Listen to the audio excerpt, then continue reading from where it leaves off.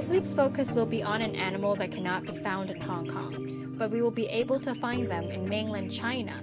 At least 10,000 bears are now trapped in bear bile farms across the mainland, and more than 1,200 are being farmed on in Vietnam.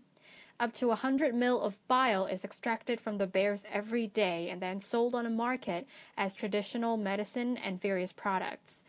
Today I have Jill Robinson, the founder and CEO of Animals Asia, an organization which has been fighting bear bile farming, here to tell us what bear bile is and what can be done to stop this practice. Bear bile has been used literally for thousands of years. When it was first used in Chinese pharmacopoeia, it was used to cure very specific diseases in very small amounts. It's not something that all those thousands of years ago was widely used, but I'm afraid since bear farming began to mushroom in both China and Vietnam and South Korea and other countries, suddenly we saw really rather great exploitation of how bear bile was used, and suddenly it popped up to be efficacious for headaches and hemorrhoids and as beauty products, believe it or not, even used in toothpaste as well as a heat reducing product. I guess if you had inflammation of the gums, some doctors might say, well, it might be useful for that, but I don't think that's why it was put into toothpaste. I think the farmers put it into toothpaste so that people could presumably have strong teeth like a bear. Bear bile in China and in Vietnam should only be domestic products only, but they're being exported all over the world illegally. Bear bile on the market is mainly extracted from moon bears or Asiatic black bears because their bile juice is especially useful as a traditional medicine since it contains more ursodeoxycholic acid or UDCA than that from other species of bears. This is still happening to the bears every single day, even though herbal alternatives are available. What will happen to these bears if they do not have enough bile? The gallbladder is the organ that stores the bile after it's been produced by the liver, and it's used to break down fats. So with a bear, if it's not able to use its bile, especially when we rescue these bears, we very often have to remove the gallbladders because they're so badly compromised and harmed. And then we have to obviously ensure that the bears are kept on a reasonably low-fat diet as well. How do the farmers extract bile from the bears? Today, the only method of bile extraction allowed in China is the free drip method, which is essentially surgical mutilation. So it sees a hole being cut into the abdomen, into the gallbladder, and a hole remaining, or a fistula remaining, so that bile then freely drips out of that hole. In Vietnam, even though it's illegal, the practice does still continue on bear farms, and the bears are drugged with illegal ketamine. When they're unconscious or even semi-unconscious, they're then brought out of the cage and they're laid out onto the ground on their backs, where the farmers come out and they produce a 4-inch spinal needle that they will place into the bear's abdomen.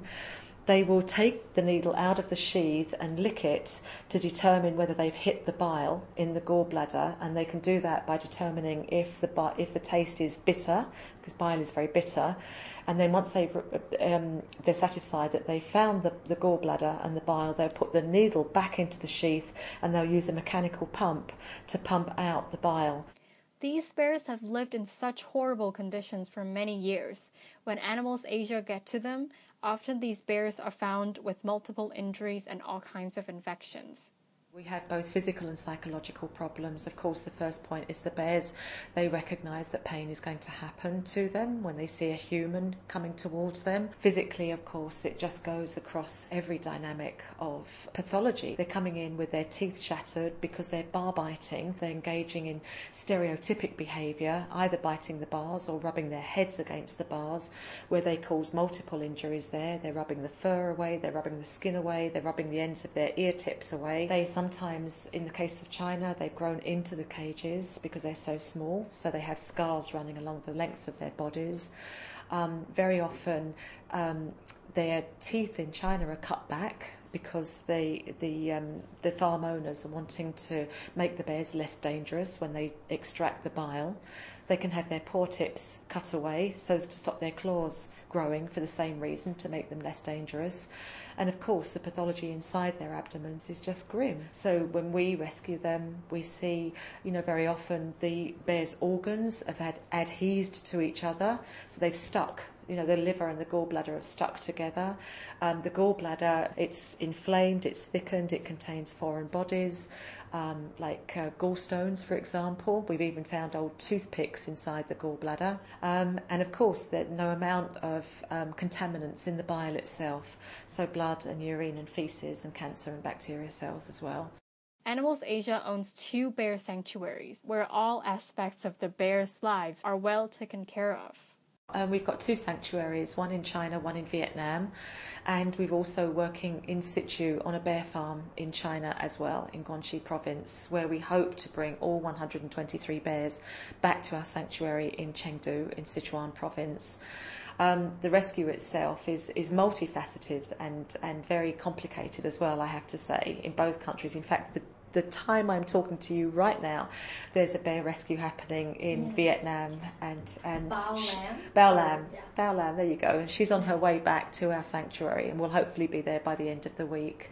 Immediately they come to the rescue centre, whether it's China or Vietnam, we're able to give those animals everything far removed from their lives on the farms. We're able to give them free access to food and water for the first time in their lives. We're able to put straw on the floor for them to lie on.